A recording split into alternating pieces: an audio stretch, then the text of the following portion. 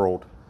Well, if you would turn with me to James chapter 4 in the scripture, that's where the message is going to come from this morning. James chapter 4. And, it's always interesting what I do because we've got 36 churches in 3 counties that we connect with. And so I'm always, when I preach, it's like I don't know what's going on, in the churches sometimes.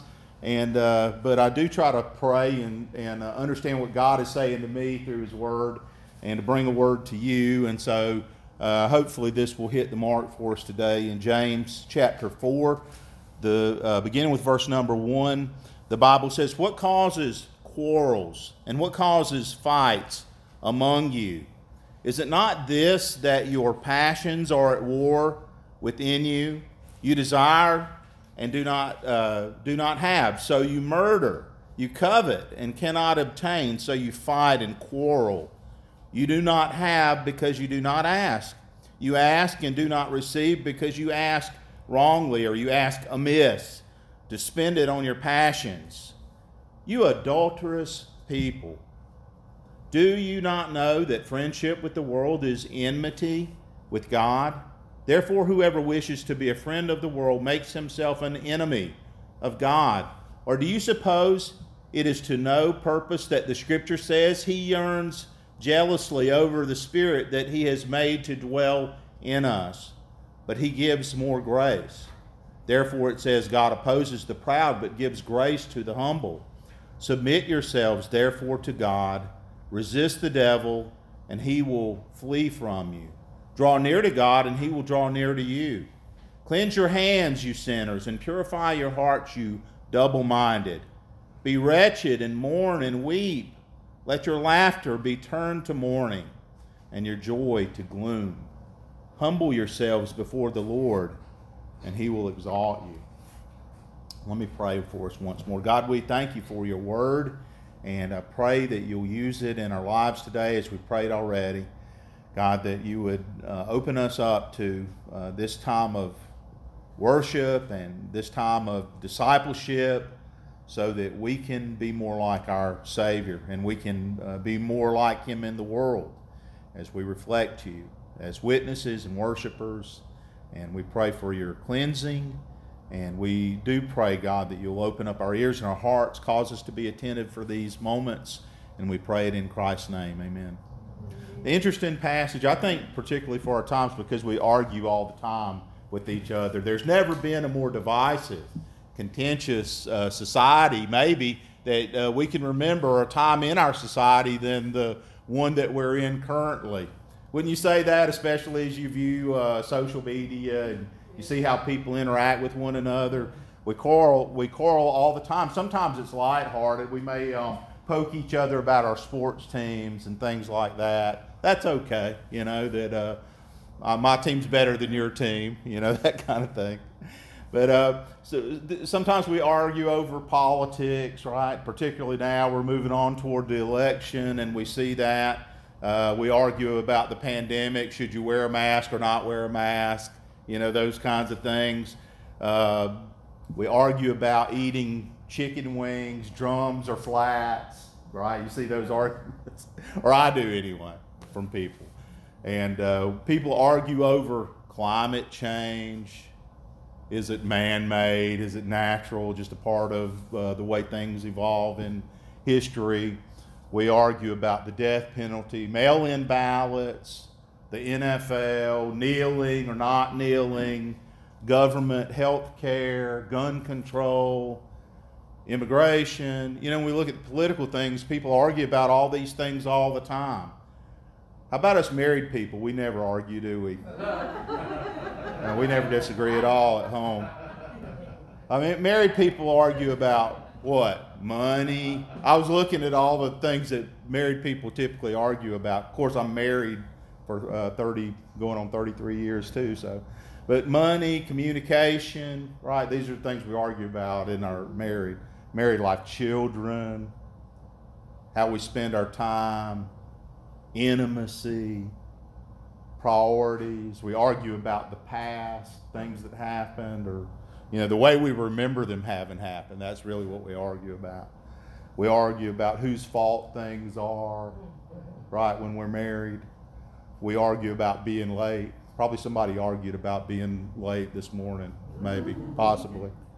We argue about housework and the way we divide it, the division of labor, at home, and those kinds of things. And then, what about the church? We never argue at church, right? It's just like Shangri-La all the time. We never disagree about anything at all. But, the reality is I put a little informal poll out this week to help me. I already know because we, interact with congregations, and often we interact with them when things are not going well. But in church, we argue about things like budgets, how we spend our money. One thing people said, and you see this, that we argue about a lot is musical preferences. I like hymns. Well, I like contemporary songs. And so, sorry. But so people argue about the, things that are preferences.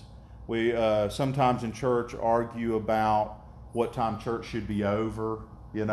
I go into churches a lot, and there's a clock in the back, in the preacher's line of vision. And really there's a not so subtle message in that, that people have a preferred time to get out of church, and you should adhere to that. Sometimes people argue about physical things around the church, flowers and furnishings.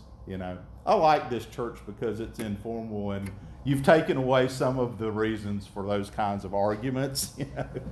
But in formal churches, sometimes those are the things that they argue about. The thermostat in churches, sometimes we argue about where it should be set. And sometimes in churches they put dummy thermostats in place so that people think they're actually adjusting the thermostat, but they're really not affecting anything at all. But we argue about things like that, what people should wear or shouldn't wear to church, roles and responsibilities. Sometimes people argue about versions of the Bible. Which one is the right one? KJV, NIV, so we argue about those things. Arguments in church happen about who's in charge at times, where does the buck stop, like they say, or the decision-making processes that happen in congregations and what that looks like. And occasionally we even argue over something doctrinally substantive, something important. But most of the time it's not. What I notice in congregations a lot of times is we argue over preferential things and things that are on a tangent out here that aren't really central to the message of the gospel and the work of God's kingdom. And so sometimes our bickering is harmless, but sometimes it's detrimental to the cause of Christ in the world. And if it becomes detrimental, that's a huge problem. And so I think we have those kinds of problems in the church and in the way that we are in relationships with each other. And so the Bible here gives clear insights about why we fight, and in this passage, how we get God on our side. Wouldn't it be impressive to be able to say, I know I'm right, God is on my side, when we have arguments? Well, this passage really does say that it's possible. I'm going to go ahead and give away the end of this, not for you to get God on your side, but for you to get over on God's side. That's the thing. If we get on God's side, then when we're going to be in a lot better place relationally, and in the connections that God gives to us in our homes, in our our congregations, in the culture at large. And so, if you knew for sure that you could get on God's side, would you do whatever it took to be there? What if it made you really uncomfortable in the process? Would you still be willing to get over on God's side? So that's the question this passage is going to ask of us, is would you be willing, even if it makes you really uncomfortable, even if your life has to be adjusted in some ways that maybe it's not currently, would you be willing to do those things? I want to take a look at some things that this passage presents to us as ways that we can get on God's side. And I think that'll be helpful to us in trying to be missionaries in our society and in our families and all those places. So I think the first thing I can see in this passage is that we need to use the right tactic. the right tactic. Is what it shows us in the first 3 verses. What causes these quarrels and strifes? And he says basically the word that he uses is that you're pleasure seekers and not God seekers. That's what he says. He says you want what you want. You don't necessarily want what God wants. You want what you want, but not necessarily what God wants. And the word that he uses is the word we get, hedonism. I don't know if you know that word, but a hedonist is someone who lives for their own desires. A selfishness that is going to pursue what that person wants, irrespective of the harm it causes or anything else. They live for them and what they want. And James, who's writing to Christians, this letter is really written to the church and to Christians mainly, says this is your problem, is that you want what you want. And you don't necessarily think about what God wants. And often the divisiveness around us that we see is caused by our collective selfishness and disconnection from God. That's what he says. Where do wars come from? He's not talking about like global wars necessarily. He's talking about wars in community. He's talking about wars in society and culture. But he really means he's using war, I think, as a figure to say strife, division, quarreling, which again we see so pervasive. It's so pervasive now. It really is destructive to our peace. We don't have personal peace, but we don't have peace in our relationships with each other either. And so he says, where does that come from? This destructive divisiveness that we see all around us. He says each person wants what they want, but they don't care how it fits into God's scheme for the world. They just care about their own want. And so he says we're closed off from each other. And I'd say that's really true. And that's problematic because God gave us relationships for a purpose. These on purpose.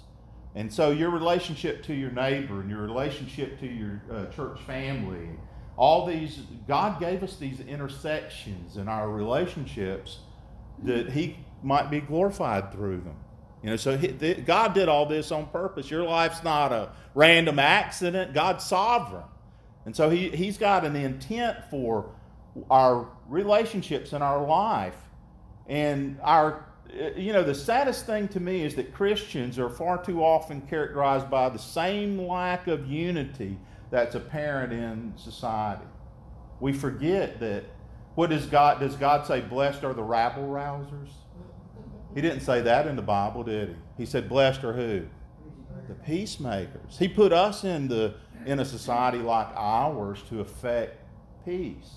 That doesn't mean we're always going to agree with people's points of view, but it means that we can be different in the way that we are so that people still see God even when we have a different perspective from someone else.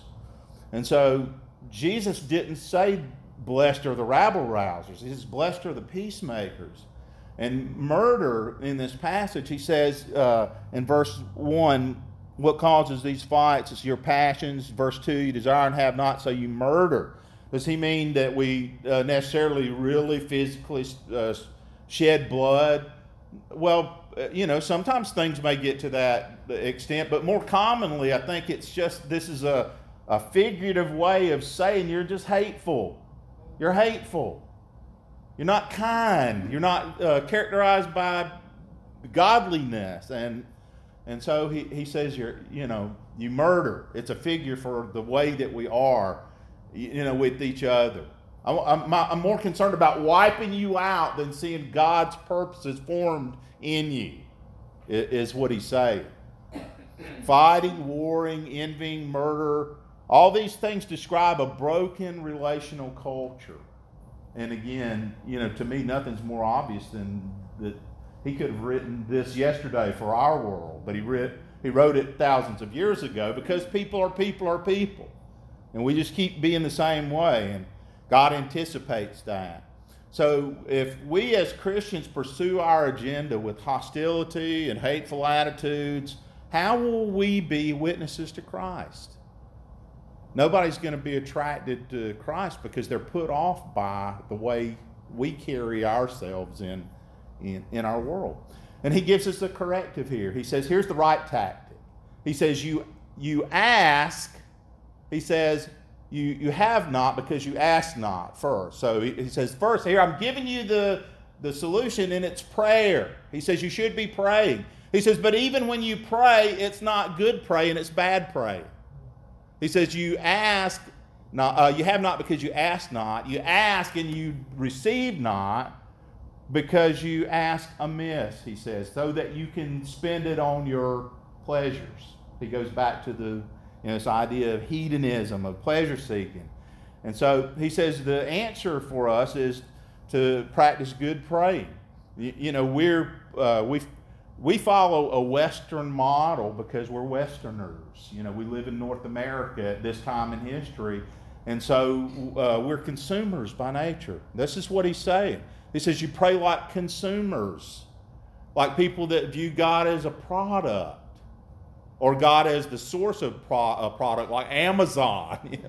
God's our Amazon. We just click on, which I do this way too often, actually, but he's like, you go to God like he's something you order stuff from, instead of viewing God as being the person who orders the world and has a purpose for the world that he wants to flesh out through people like us. So he says your praying is bad praying.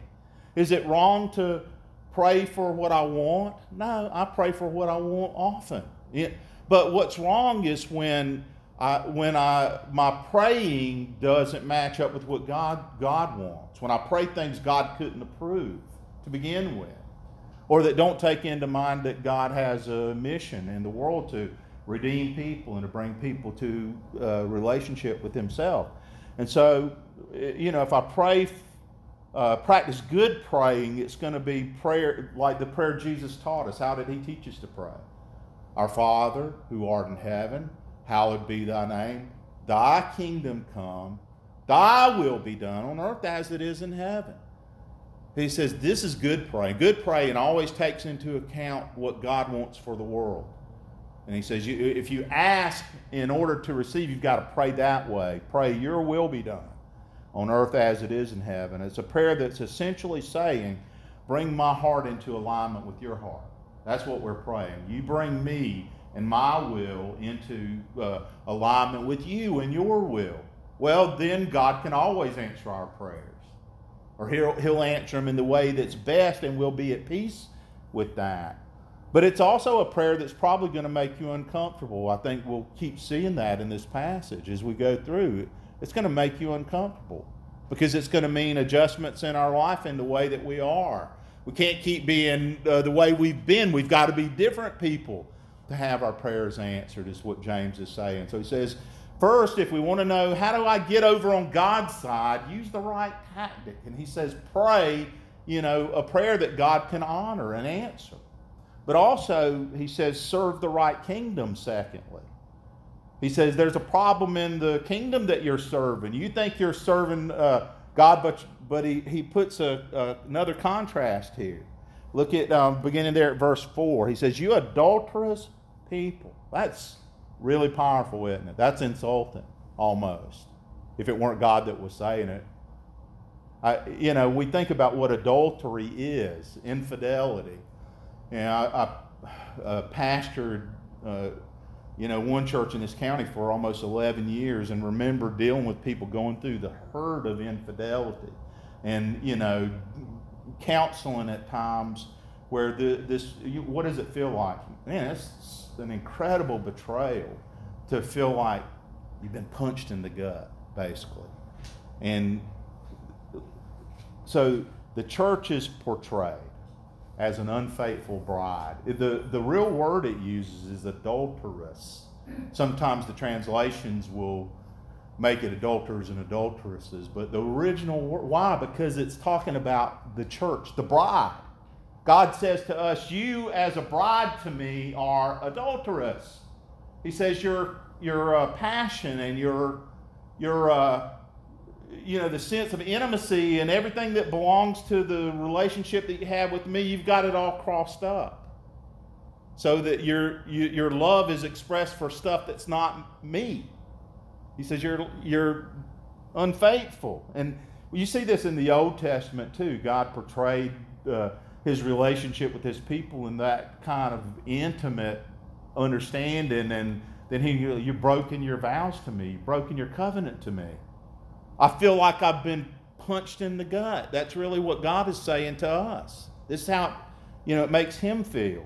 So James says there's an impostor that is like a mistress that appeals for our affection. And he uses the word or the phrase, the world, to help us think about that. He says, don't you know that friendship with the world is the idea? We don't hear about worldliness all that much. And when we do, maybe we think back when I was first became a follower of Christ.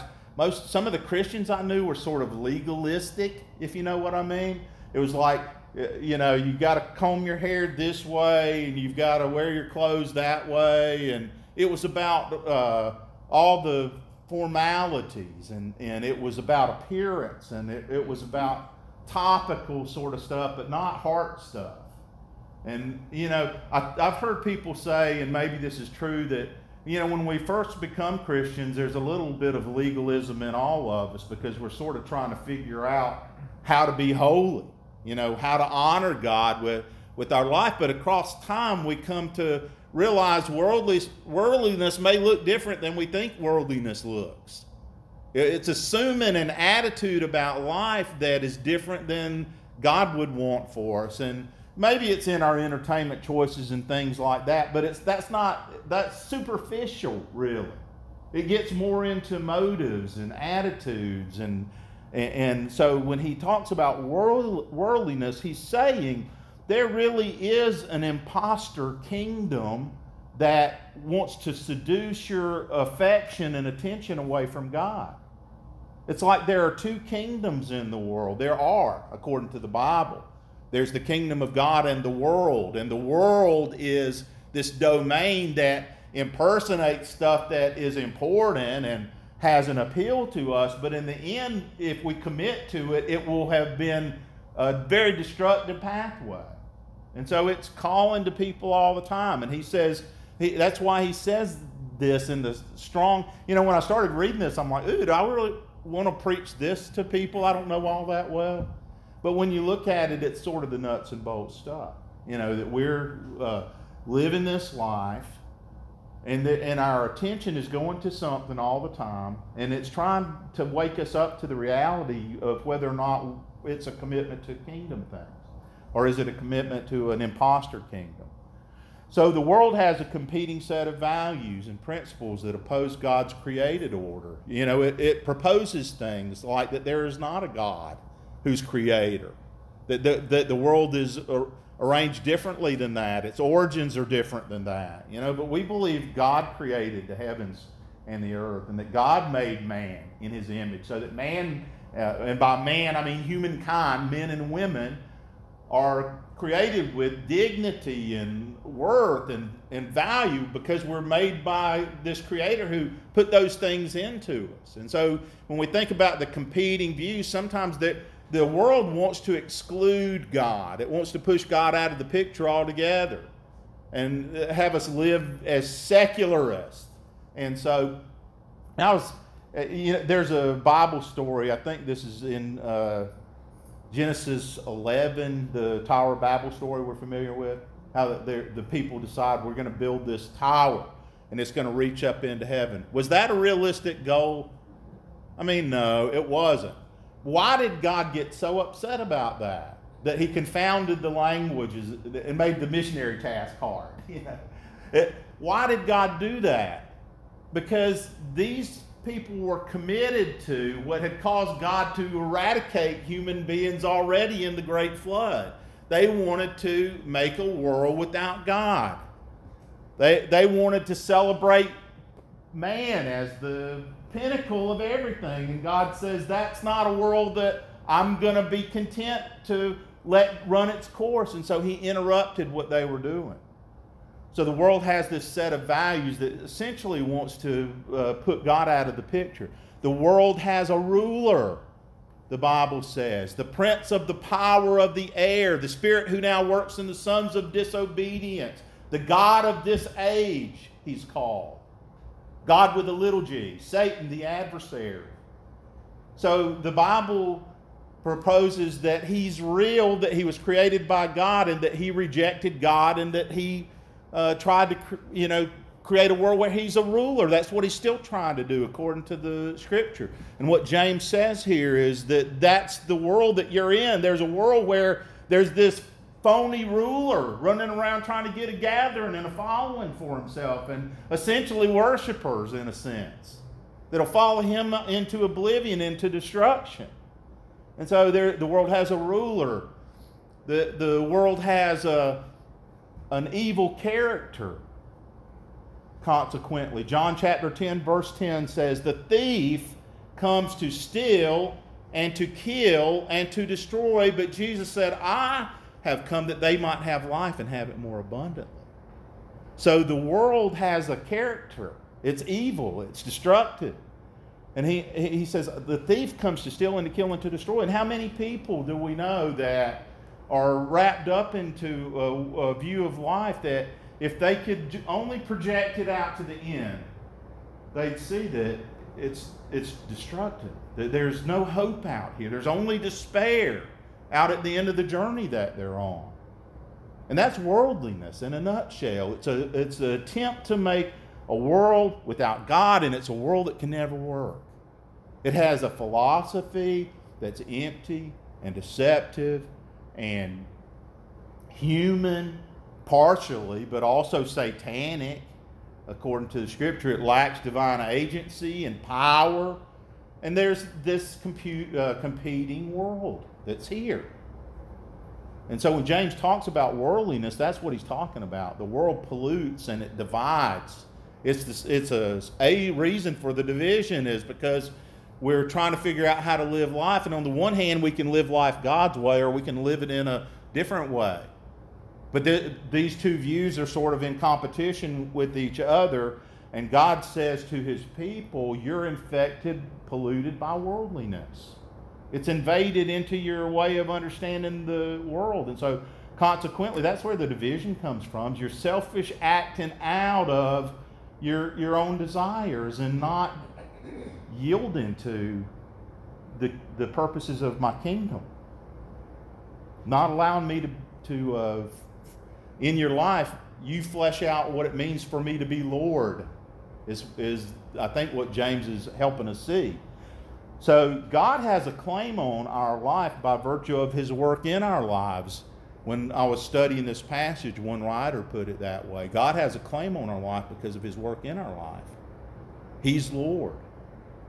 Christianity, even though to us grace is God's kindness given in Jesus' sacrifice, so it's a free gift to us, but it also puts claims on us. If anyone, the Bible says that if you confess with your mouth that Jesus is Lord and believe in your heart that God raised him from the dead, you'll be saved.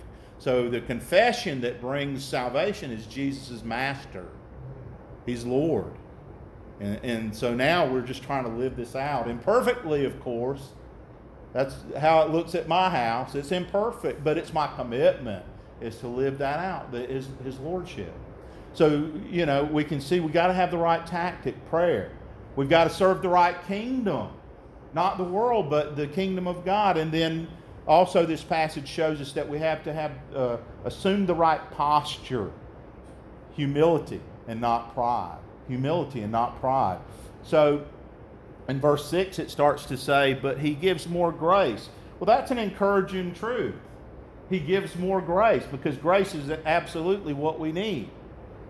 Where the Bible says, where sin abounded, grace did much more abound. Isn't that a great promise? That's Romans 5:20. Where sin abounded, grace abounded much more. I'm glad for that because sin abounds all the time. And I need grace in my own life as a sort of a reset all the time. The promise that God made to me is that his kindness brought me into a relationship with him. And his kindness is what constantly brings me back into fellowship with him. But God can only give where he finds open hands. Pride is like having clenched fists. God wants to give a gift to us, but our hands are closed. He can't give it. And so that's why it sets two things here in opposition to each other. God resists the proud, those with their fist clenched, but he gives grace to the humble, those that open their hands up and go, I'm in need. I've got to have something I don't have. Rich Mullins, I don't know how many of you remember Rich Mullins. He died in a Jeep accident, but he was a great singer and songwriter, poet heart for God, really loved God uniquely, and it seemed like through his life. But he had these lyrics in a song. He says, everybody used to tell me, big boys don't cry, but I've been around enough to know that was the lie that held back the tears in the eyes of 1,000 prodigal sons. I think that's kind of the essence of this passage is we say, big boys don't cry. We've got to keep an appearance here. But God says, well, big boys that don't cry are the ones I can't help. The ones I can help are the ones that are broken, the ones that realize their deep need for me. So one thing I know is God is never surprised by the fact that I need help. When I go to God and I'm like a broken up mess, God was not surprised to learn. It didn't, he knew that already. But it goes back in verse 7 to these two kingdoms in opposition to each other. Submit yourselves therefore to God. Resist the devil and he'll flee from you. And I think we forget the subtext of life is that there's a cosmic spiritual warfare in the world that's happening. Satan has one idea, and yet God has the superior idea. 1 Peter 5:8 says, be sober, be watchful. He says, be sober-minded, be vigilant, be watchful. Your adversary, the devil, walks about as a roaring lion, seeking whom he may devour. I read one time there was not a lion, but a man-eating tiger that was roving between the borders of India and Nepal. And this tiger killed and devoured or partially devoured like 40-something human beings before they finally caught it and killed it. And they found out it had a broken molar that made it difficult for it to catch its normal prey. So it's like, I'll just start eating stupid people, And so, but imagine like you get out of your bed and you start to leave for work in the morning and you're going to your car with the mindset that there's a tiger in my neighborhood that might catch me and eat me today. It would probably change how you got to your car, wouldn't it? You'd be hurried and circumspect is the Bible word. You'd be looking around. Well, that's what the scripture says about the evil one. It says your adversary, the devil, walks about as a roaring lion, seeking whom he may devour. That's the world that you live in. And we, sometimes we're oblivious to that reality, but that's what the Bible says. So it says, resist the devil and he'll flee from you. But at the same time, it says, draw near to God and he'll draw near to you. But here's the problem. When I draw near to God, this is why it's so, discipleship is so weird sometimes. It's so hard. It's like when I draw near to God, God's perfect light. And the passage that you referred to, if we walk in the light, as Christ is in the light, we have fellowship with one another, and the blood of Christ cleanses us from all sins. But when we draw near to him and we get in the light, I start to go, oh no, I've got all this yuckiness and all this stuff that I've been, comfortable with starts to become apparent. And I see the need for repentance and change. And this shows up in the Bible narrative really early with Adam and Eve. What happened when they broke fellowship with God, when they disobeyed God? What did they do? You remember? They hid, didn't they? First thing they did was like, we don't want to be in the light of God's presence. Let's go find somewhere to get away from God. And God comes looking for them because that's what God does. He comes and he looks for them. He says, where are you? What had happened? their sense of their sinfulness caused them to withdraw from God, because that's what sin does. It causes us to want to withdraw from God. But thank God He keeps looking and He keeps coming and He keeps pursuing and searching us out. But this is what the scripture passage is showing us. It says, draw near to God and He'll draw near to you. Look at what it says in verse 8. Cleanse your hands, you sinners, and purify your hearts. It uses the word double-minded. And the word means two-selved. You're a person with two selves. You've got this one self that, is the self that knows God and wants to be in a relationship with God, but you've got this other self. And that's the self that, in shame, wants to retreat from God. And he says that we've got to deal with that. I've been reading a book on prayer by a gentleman named Paul Miller, and he says all sin involves a splitting of the personality. And I think he has this idea in mind that's in this verse 8. He says we first see that split with Adam and Eve, like I said, where God says, "Where are you?" And what they're dealing with is that fracture of the two selves. So when I draw near to God, I've got to start confronting the sin that's inside me that is a problem to me. So in verse 9, look at what it says there, this appeal in verse 9. This is not how we think about life. Be wretched and mourn and weep. Let your laughter be turned to mourning and your joy to gloom. There's an appeal to a kind of deep brokenheartedness over sin that can't be faked. It's a deep grief that he calls us to.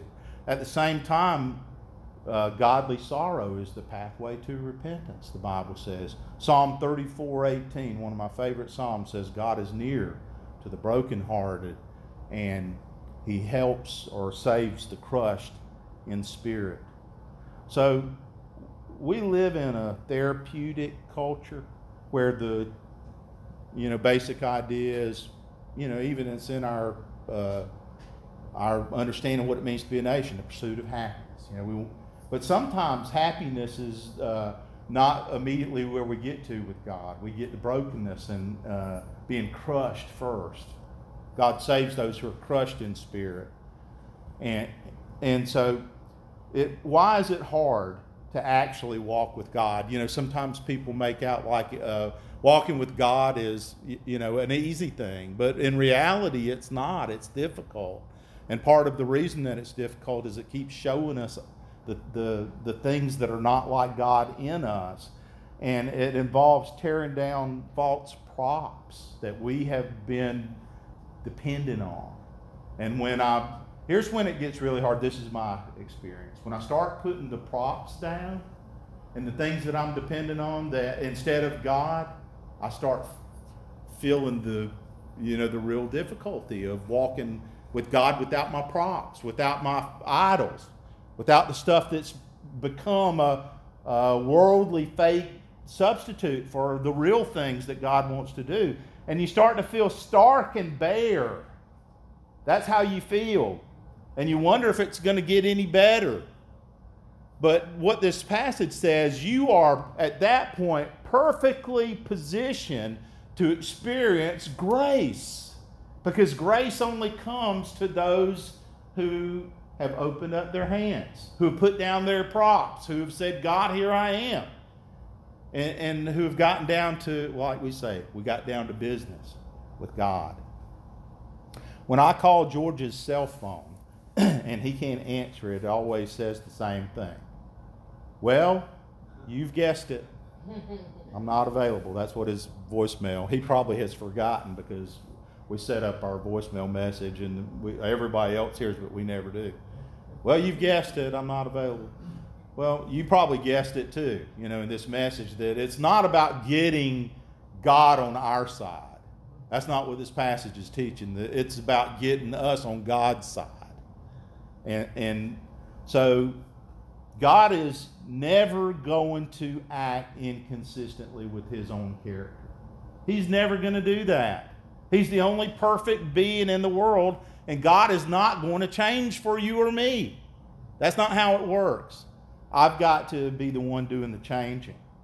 Well, thankfully, God hasn't left me to my own efforts and devices. He's involved in this. He's the one that comes searching and says, where are you? But walking with Him as a follower of Him, which, as we've said, that's who this is written to. It's written to us. Is blessed but not easy.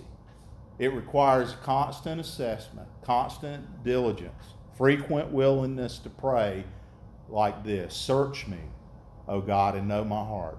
Try me and know my thoughts, and see if there be any grievous way in me, and lead me in the way everlasting. That's the psalmist, David, writing and saying, this is what we've got to do over and over and over again. And of course, it all begins at the cross. That's where it starts. That's where we reject one kingdom and come into the right kingdom. It's at the cross where Jesus Himself took upon Himself our sin and made it possible for us to be brought into relationship with God. John 14:6, Jesus says, I'm the way, the truth, and the life, and no one can come to the Father except through me. The apostles in their preaching says, nor is there salvation in any other.